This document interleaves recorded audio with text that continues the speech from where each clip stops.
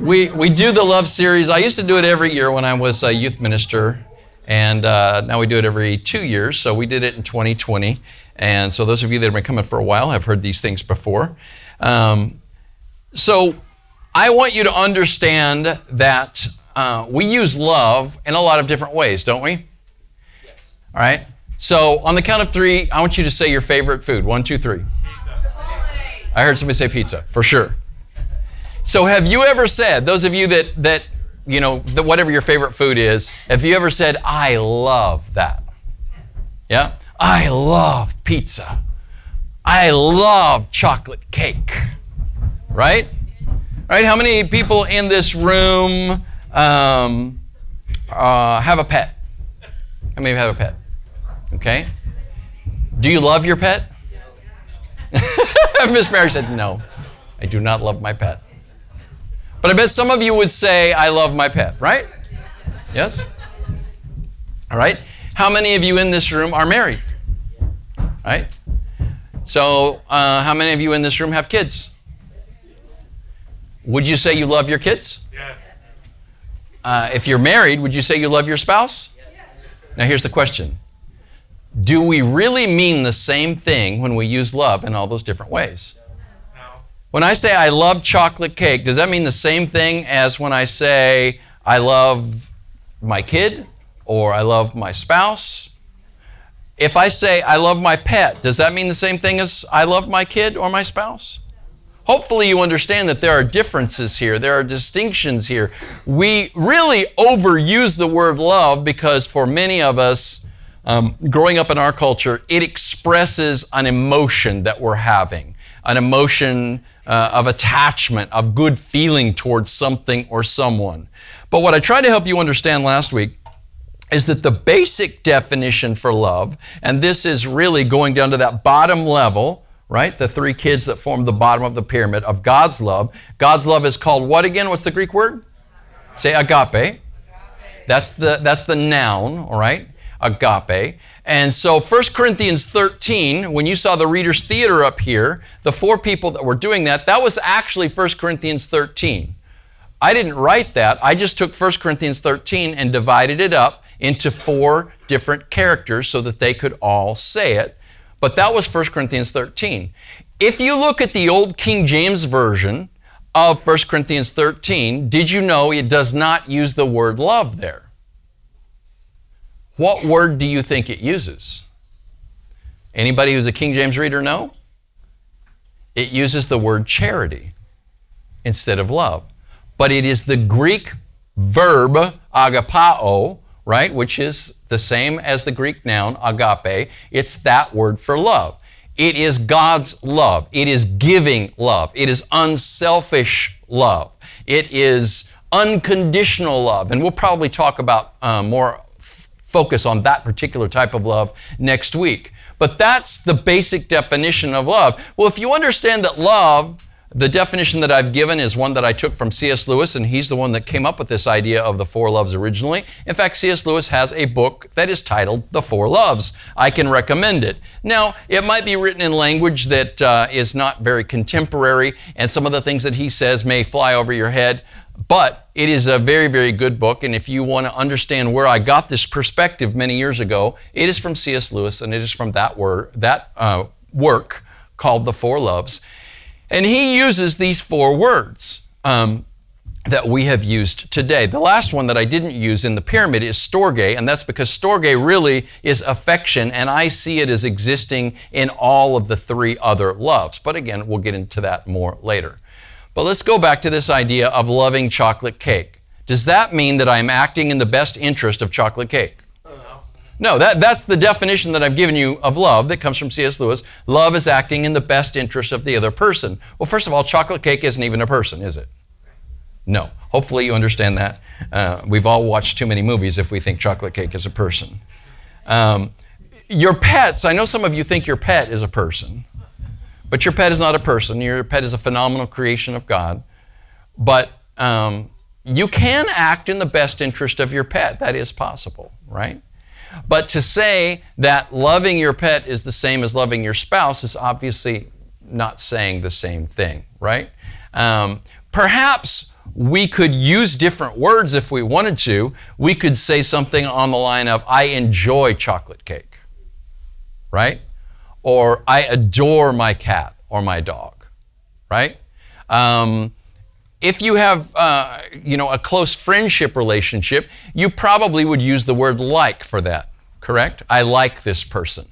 You may or may not use the word love. I have friends that say, I love you.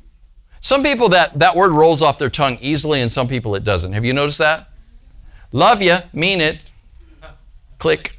I've got a young person that I mentored for many years, and he randomly calls me on a regular basis. And at the end of every phone call, he'll say, love you, Pastor D. Click, right? And I think he means it. That's his way of expressing it. But not everybody has that sense of being able to say, I love you to another person very easily. So again, love means a lot of different things to a lot of different people, but it is often an expression of emotion or really affection. And that's what the fourth kind of love called storge, say storge. Storge. That's what it is. It's affection. So I can feel enjoyment, attachment, affection toward a lot of different things. Really, people have a great attachment to their phone. I love my phone, right? I love that video game. There's all sorts of things that we feel attachment to we have we enjoy, and we would use the word love for. But what I want you to see is that we shouldn't cheapen love by using it so lightly. We should understand that really love fundamentally is for other people. In fact, agape love, the reason that this love exists is because it is the glue that holds people together. The relationship type that we would associate with God's love, agape love, is any human relationship. If you enter into a relationship with a human being, it shouldn't be for any other reason other than you love them, right? Now, even a business relationship, I can enter into that with more than an expedient or utilitarian motive where I just want to get something out of this other person that I'm entering into the relationship with. Every human relationship should be founded on this agape love or this God love. And then as you saw with the pyramid, you build up from there. The next relationship, and by the way, agape love is unconditional. That means that nobody can earn this type of love. You don't earn God's love, and we don't earn other people's love. But we do, and I posted this yesterday or the day before on my Facebook page. I just put 3 words: respect is earned. Would you agree? Yes, sir. Respect is earned. The next type of love is philia. It's friendship love, and it is family love, right? And that type of love is for a select group of people, your family, your friends. Everybody's not your friend. You may be friendly to everybody, but everybody's not your friend, nor should they be.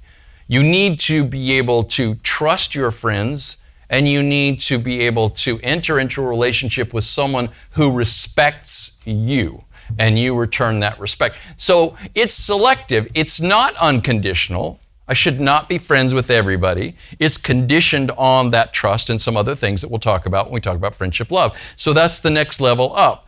But it's building itself up on that foundation of God's love, agape. So then we have philia. And then there is the most selective love. It is, in fact, exclusive love, and that is eros. Now, where our culture is going insane today is with that type of love, or at least with the affection that is associated with that type of love. Sex is the affection that is associated with eros love. Although one can be in an eros or romantic relationship, and there may be times when it is sexual and times when it is not. But this is married love. This is the kind of love that God designed for a husband and a wife to express their affection for one another, and it is exclusive.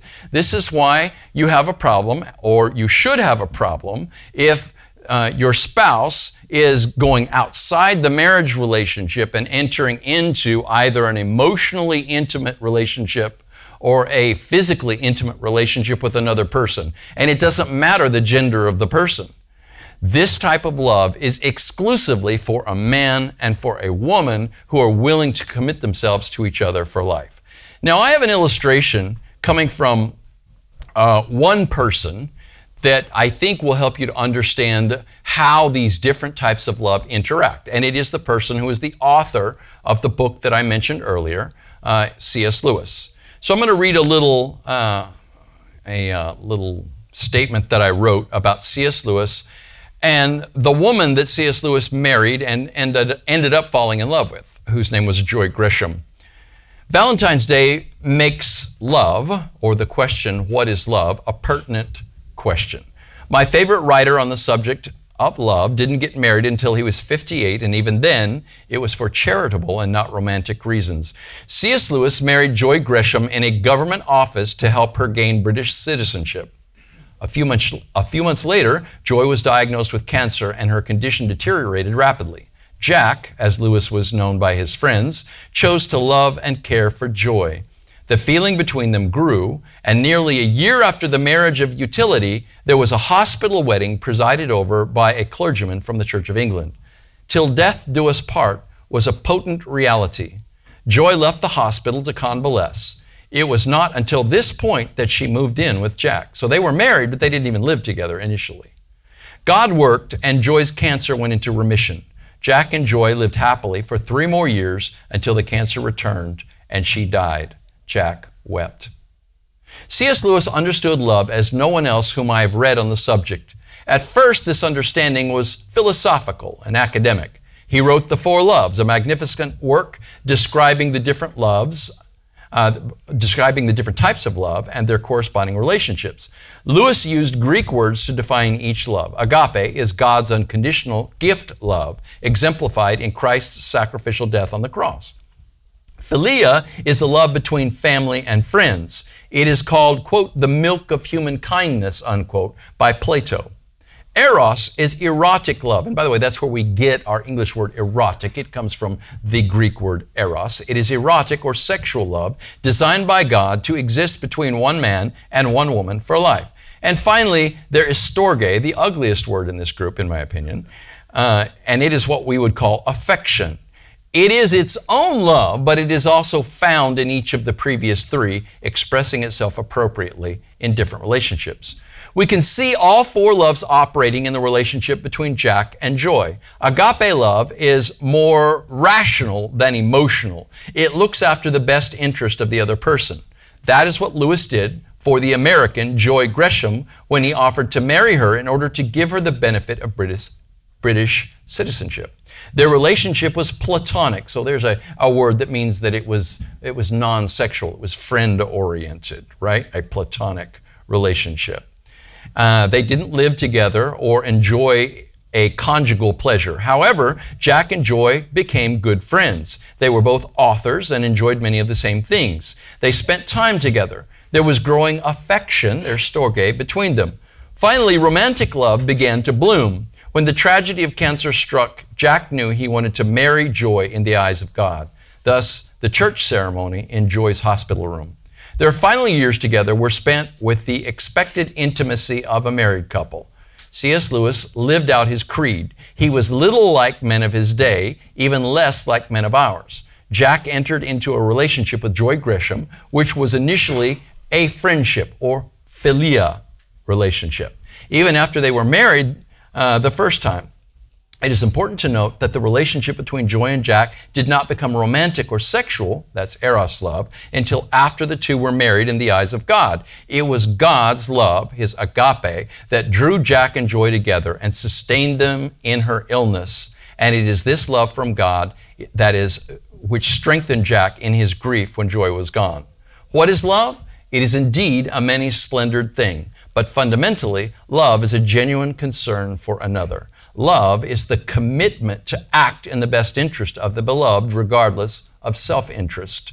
So the next time you are attracted to someone, ask yourself, is this really love, or is it something else? And don't act on the basis of your desire or feeling. Do what is right and what is best for the one you love. Amen? So I think that the one who really came up with this concept of the 4 loves is a sterling example of what we're referring to.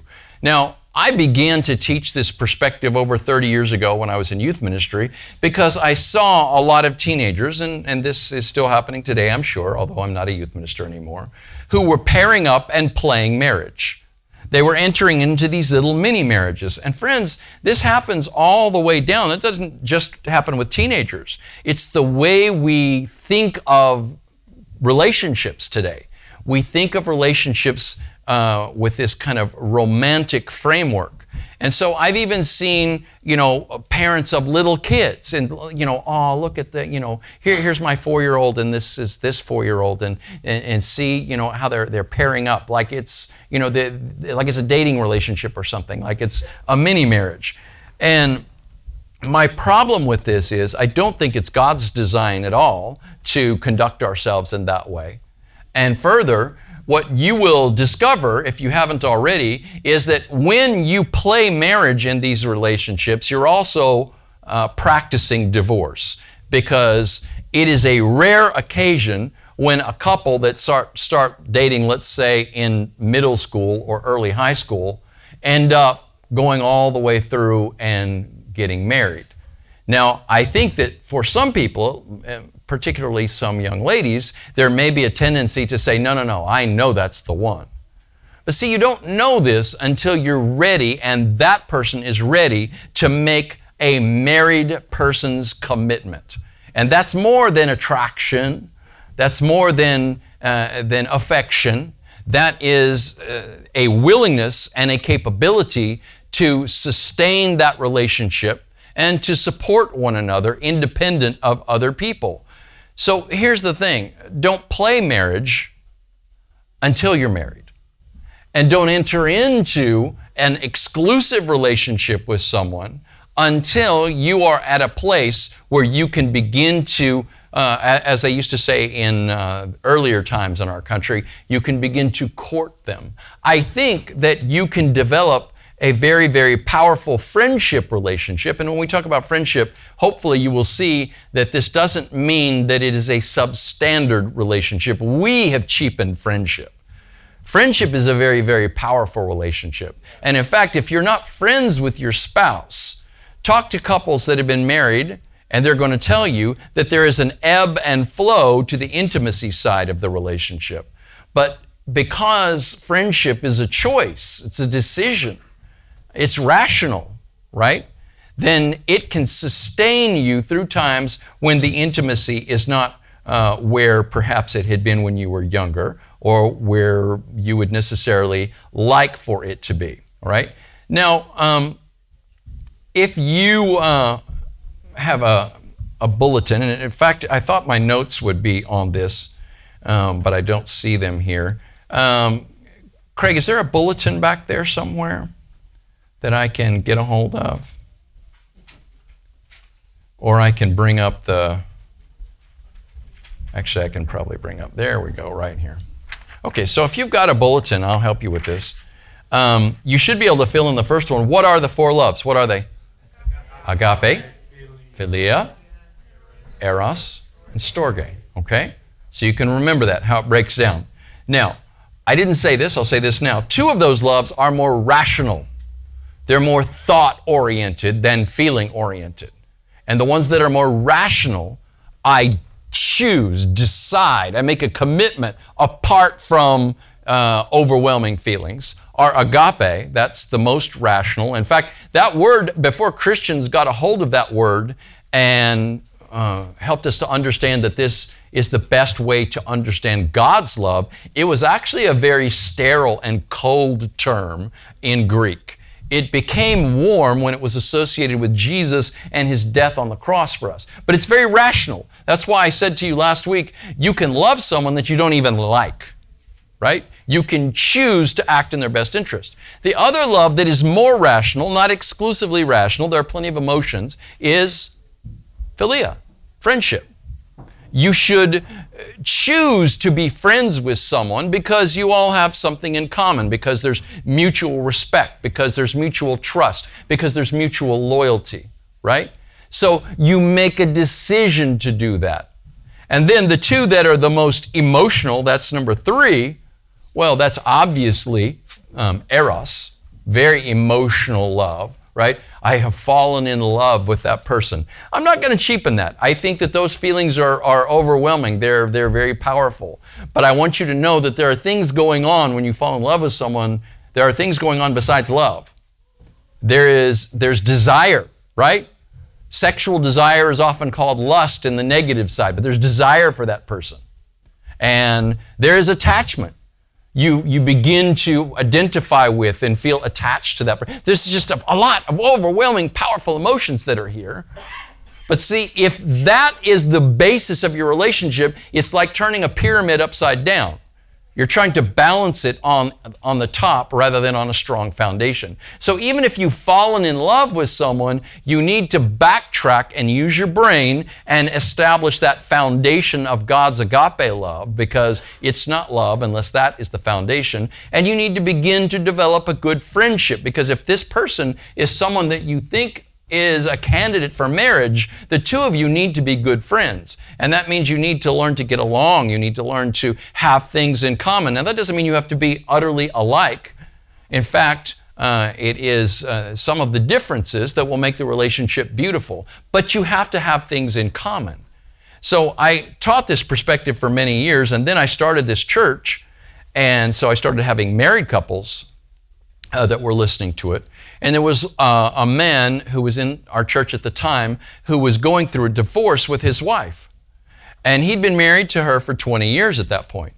And he said, you know, Pastor Darrell, I wish I had learned this concept a long time ago. Because he, and he uses his wife's name, we didn't have anything in common, he said. They were attracted to one another, obviously, when they got married and they had children. But he said, we just really didn't have anything in common. He liked to do one set of things. She liked to do another set of things. They'd be in the same house and they'd just be in separate rooms doing their own thing. Sadly, I think that this is the case with all too many marriages. So once again, there's an attraction between the two, right? There's romance. But then the romantic candle begins to dim and they find they just don't have anything in common. And so as quickly as they fell in love, they say, well, we're not in love anymore. And I would say then it was never founded on God's agape love to begin with. This is how you're going to keep a marriage together. It can't be based on feelings. It's got to be based on God's love, this commitment to act in the best interest of that person, because you're going to have good times and bad times. That's why the old marriage vows say, for better, for worse, for richer, for poorer, in sickness and in health, till death do we part. You understand? Because there will be good times and bad times.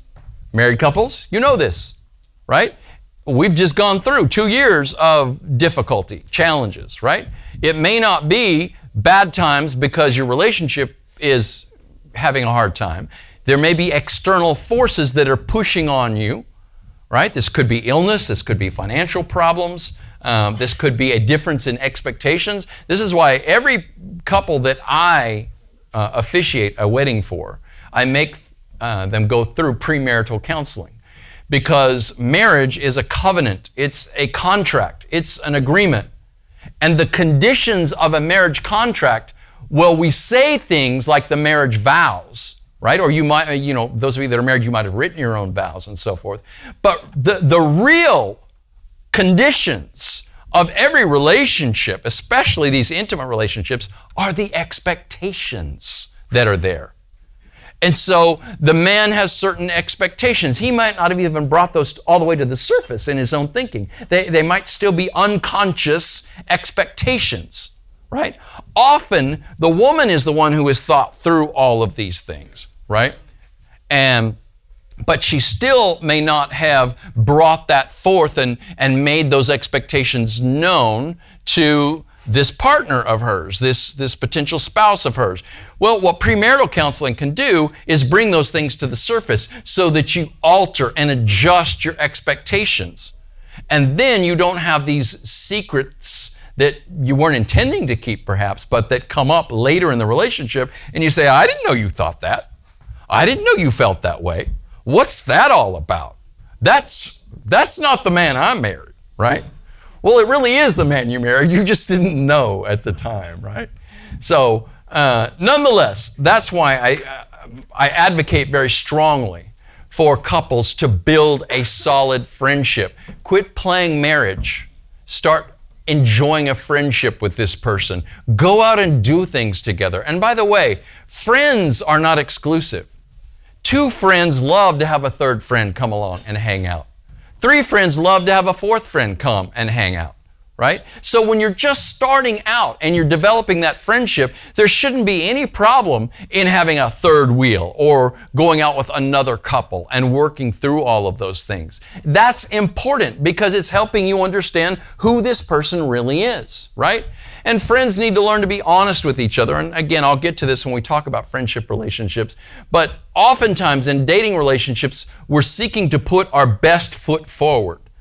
The problem is when you get married, you get to see that person first thing in the morning, and you get to smell their breath, right? And you get to deal with all of those things. And so you can't continuously put your best foot forward. So as the relationship progresses, you've got to learn to get along with that person when they're not at their best, right?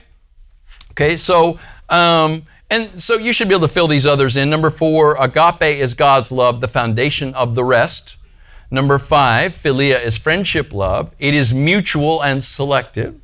Number 6, eros is romantic love. It is exclusive and the basis for marriage. And number 7 is storge is affection, and it is found in the other 3. And again, I'm just overviewing these now. We'll dig down deep into each one in the coming weeks. But storge expresses itself in each of the other loves. Affection can be something as simple as showing someone attention. Okay? So this is agape love, and you encounter someone and you can just think, my life is too full, I can't deal with this right now, I don't even want to look at that person, right? This is what we're trying to foster and encourage when we do a welcome in church. We want to get you to step outside of your comfort zone, walk across the aisle, go to someone else, shake their hand, look them in the eye. And by the way, this is how I can show love even for someone that I don't like too much. I can simply choose to show them positive attention rather than ignore them or show them contempt and so forth. So those are examples of storge expressing itself within agape love. Storge expressing itself in friendship love. It depends on how you are with your friends. In some cultures, it is common to share a kiss that has nothing whatsoever to do with sex or romance, right? There's the famous French kiss on both cheeks. In Scripture, on a couple of occasions, the Apostle Paul says that Christians should share a holy kiss. And I'm not planning on doing that, so, that's what you want to do with one another, that's fine, but not a fan. But I'm just trying to show you that kissing someone doesn't have to be a sexual thing at all. That could be something two friends share. Or hugs. That's really often what we associate with friendship. But a lot of dudes that are friends, we don't want to hug. I mean, we might do the whole man like that, But we'd probably rather do like a fist bump or, maybe go to a BJJ class and just wrestle around with each other and throw each other on the mat. That's how we would express that affection. But that's nonetheless friendship. And then, of course, the affection that we associate with romantic love is sexual intimacy. But even leading into that, that's when the kiss can change from a friendship kiss to a romantic kiss. Now, I'm not saying that this has to be quote-unquote deep kissing, and I'm not going to get into details here, right? Or quote-unquote French kissing. That's not what I'm talking about. You know the difference in feeling. When your mom kisses you, you're a guy, and your mom kisses you. And then, when that girl kisses you, they just don't feel the same, do they? It's just not the same.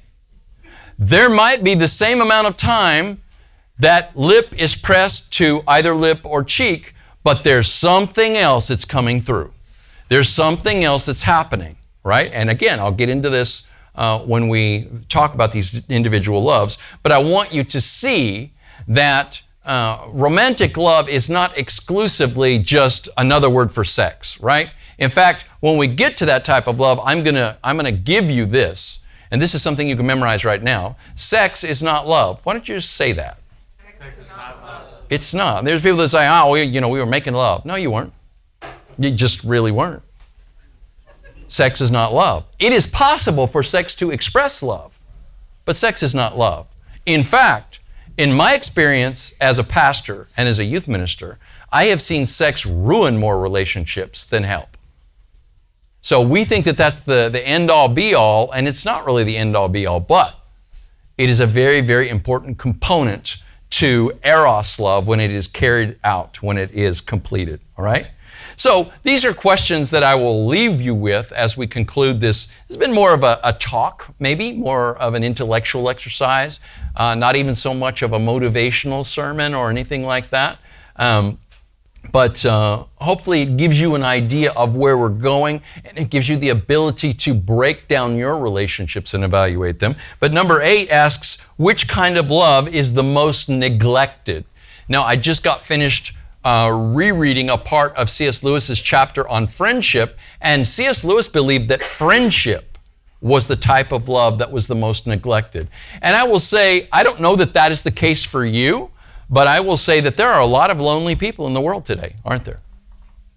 And in fact, during all of the drama we've experienced for the last 2 years plus years, the politics and the pandemic and the protests, there's been a lot of division and a lot of isolation.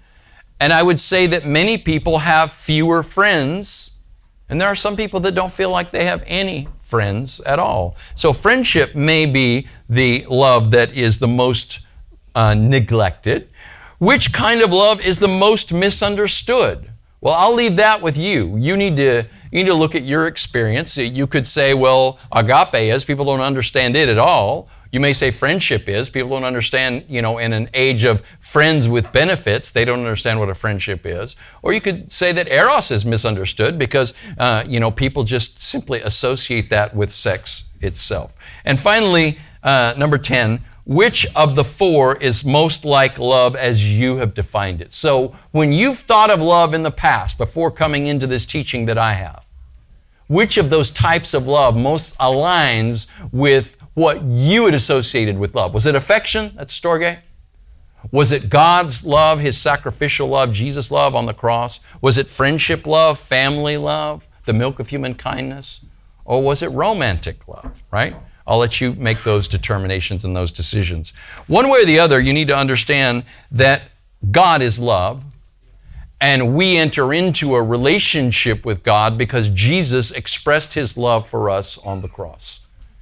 And so if we're going to have love, the love that we desire, and we all do desire to have love, then we're going to need to meet the one who is love. God is love. And so it would offer you that opportunity as we enter into this next time of worship to either enter into that relationship for the first time or to refresh that relationship with God, that love relationship with God. Believe it or not, there is a book in the Bible that is about sex. It's about romantic love, right? And it is called the Song of Solomon, or sometimes it's called the Song of Songs. And in that type of love, we see the relationship between a man and his prospective bride. Would it surprise you to note that throughout the history of the church, that teachers and preachers saw the woman in that Song of Songs to be the church, that's you and I, and the groom, the man in Song of Songs, to be Christ? As a matter of fact, in Ephesians chapter 5, it clearly says that the relationship between a husband and a wife is symbolic of the relationship between Christ and His church. What am I saying? I'm saying that Jesus wants to be intimate with you. And again, don't associate intimacy always with sexual love. Intimate means this interactive love where two people are as close as they can be. Nobody can be closer to you than Jesus if you will open your heart and allow Him to come inside.